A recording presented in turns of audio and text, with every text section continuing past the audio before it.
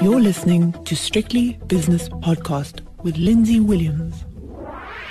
This edition of It's My Money is brought to you by Brenthurst Wealth, your partner for global wealth creation. It's Tuesday, so it's time for It's My Money, and It's My Money is brought to you by Brenthurst Wealth, which has been voted South Africa's top boutique wealth manager in both 2017 and also 2020. And with me from Brenthurst today is Ruan Briot.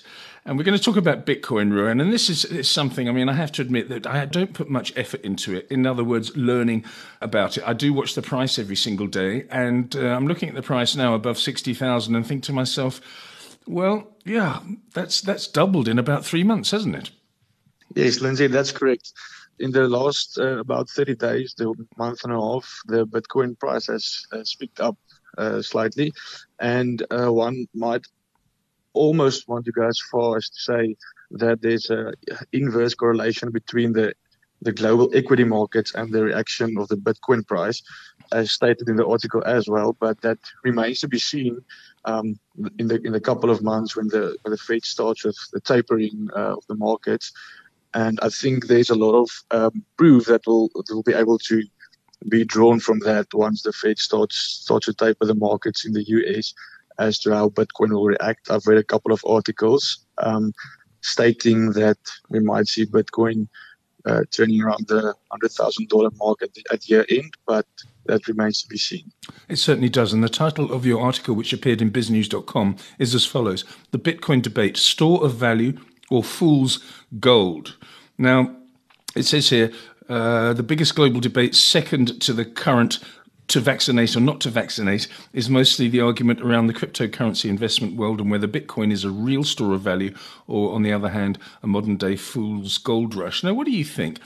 You see the volatility, and as a long-term investor, which of course you are as a representative of Brenthurst Wealth, your game is long-term investing. And when you see this sort of thing going up and down all over the place, it's not for everybody, obviously. Yes, that's correct. And since we as Brenthurst tend to take a long-term view for our investors, and especially with offshore equities as well, that's part of the higher risk end of your portfolio. I think if you want to take a position in Bitcoin, it should without a doubt be part of the higher risk part of your portfolio, and hence that's the reason why you should take a long-term view. And because there's a different types of cryptocurrencies and not only Bitcoin, that emphasizes the risk even more. So one should also specify when referring to cryptos, whether it's Bitcoin or whether it's Ethereum or Cardano. I see the new trend. So I think if you want to allocate some of your capital to Bitcoin or any cryptocurrency for that matter, it should definitely be long term. And I feel that is it's the same goes for equities as well. Normally, you tend to take a 5-year plus horizon when investing in equities, and I think it should be even more the same for going to Bitcoin as well as the allocation you set for yourself. I think the positioning is also key.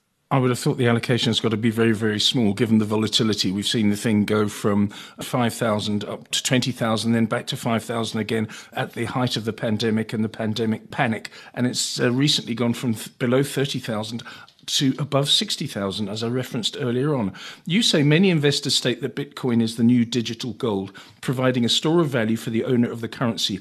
I am not one of them. Clearly, you're not a fan when it comes to store of value status. Yes, Lindsay, that's correct. Store of value, I feel if you refer to something as having a store of value, there should be a utility in the underlying product. And I feel when people refer to gold as a store of value, it has a store of value in more than one sense of the word.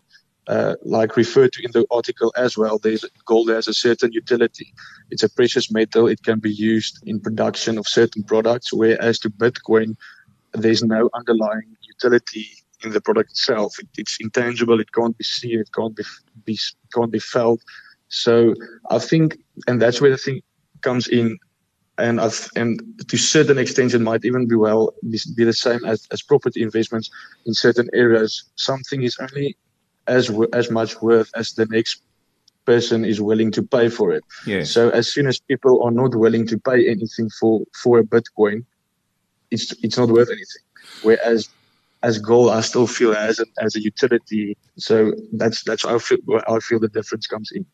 Yeah, and talking about that and the lack of a store of value in traditional terms anyway, it's almost like a Ponzi scheme in many ways. Not obviously a pure Ponzi scheme, but it's just, as he quite rightly says, well, I bought Bitcoin at 50,000 a week ago, and now I'm selling it on to you for 60,000, and the person that buys it for 60,000 then goes on and sells it for 62,000, and so it goes on until it falls in a heap. And occasionally it does fall in a heap. I noticed the Biden administration had just said that Bitcoin and other cryptocurrencies might hamper the implementation of sanctions on certain countries. So there are regulatory concerns, aren't there?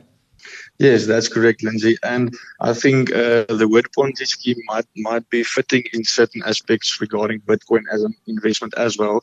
When referring to our local shores in South Africa, we have some of the biggest crypto schemes worldwide when referring to the MTI trading, and also the recent AfriCrypt scheme, where a lot of people fell for a scam which was too good to be true, unfortunately, and they still proceeded to invest in the investment without doing the proper due diligence, and it left them with squandered capital and scratching their head. So I feel the Bitcoin in itself, the asset in itself, if you can call it an asset, is not a Ponzi scheme, but I feel there's schemes popping up left, right, and center of individuals or opportunists that create a scheme, and people don't see it for what it is, and they chase short-term gains, and we've seen what happened before.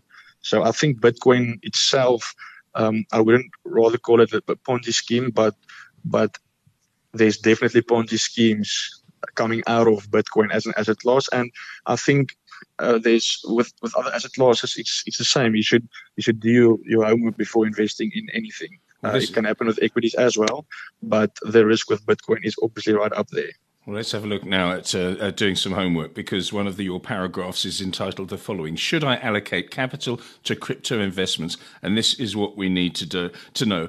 I think, before you give me your expert advice, I think that if you like a bit of risk and you like a bit of a punch, you can maybe put 1 or 2% in it, but in a short and medium term trading basis. But as a long term investment, I just don't know yet, because I don't know enough about it. What do you think?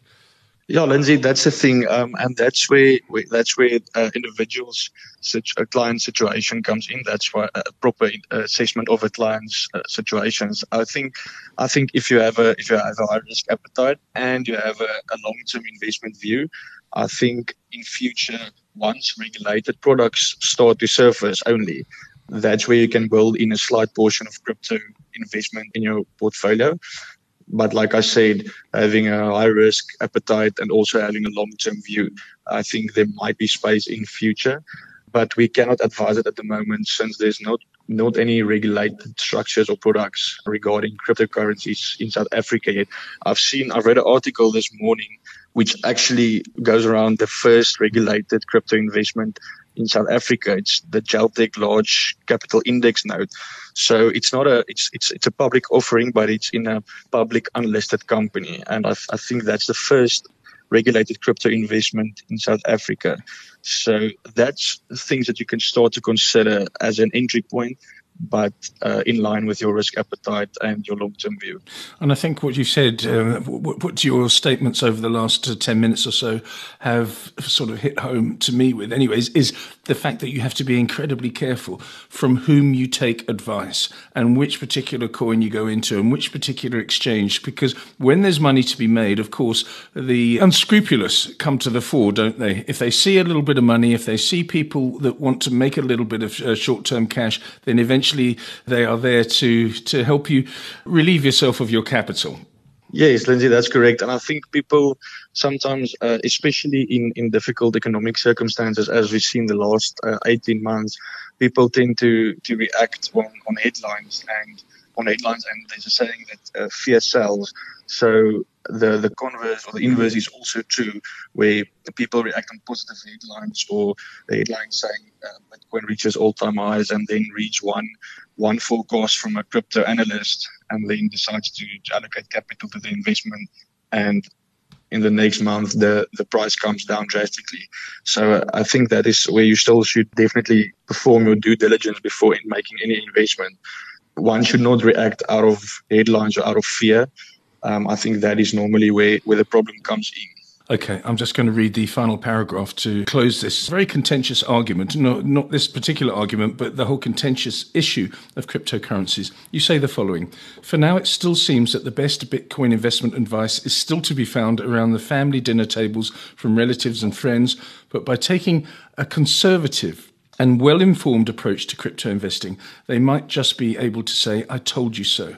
Whether Bitcoin will lead to the modern-day digital gold rush remains to be seen. So that's a nice way to round it off. Just be a little bit careful. If you've got some money that you want to lose or can afford to lose, that's a better way to put it, then have a look at cryptocurrencies. But do your homework, speak to your financial advisor, get a reputable platform on which to trade, and away you go if you want to. Ruan Briot is a financial advisor at Brenthurst Wealth in Stellenbosch, and that was It's My Money.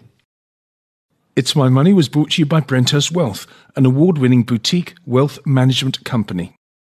The views and opinions expressed in these podcasts are those of Lindsay Williams and various contributors and do not reflect the policy, position, or opinion of any other agency, organisation, employer, or company associated with strictlybusinesspodcast.com.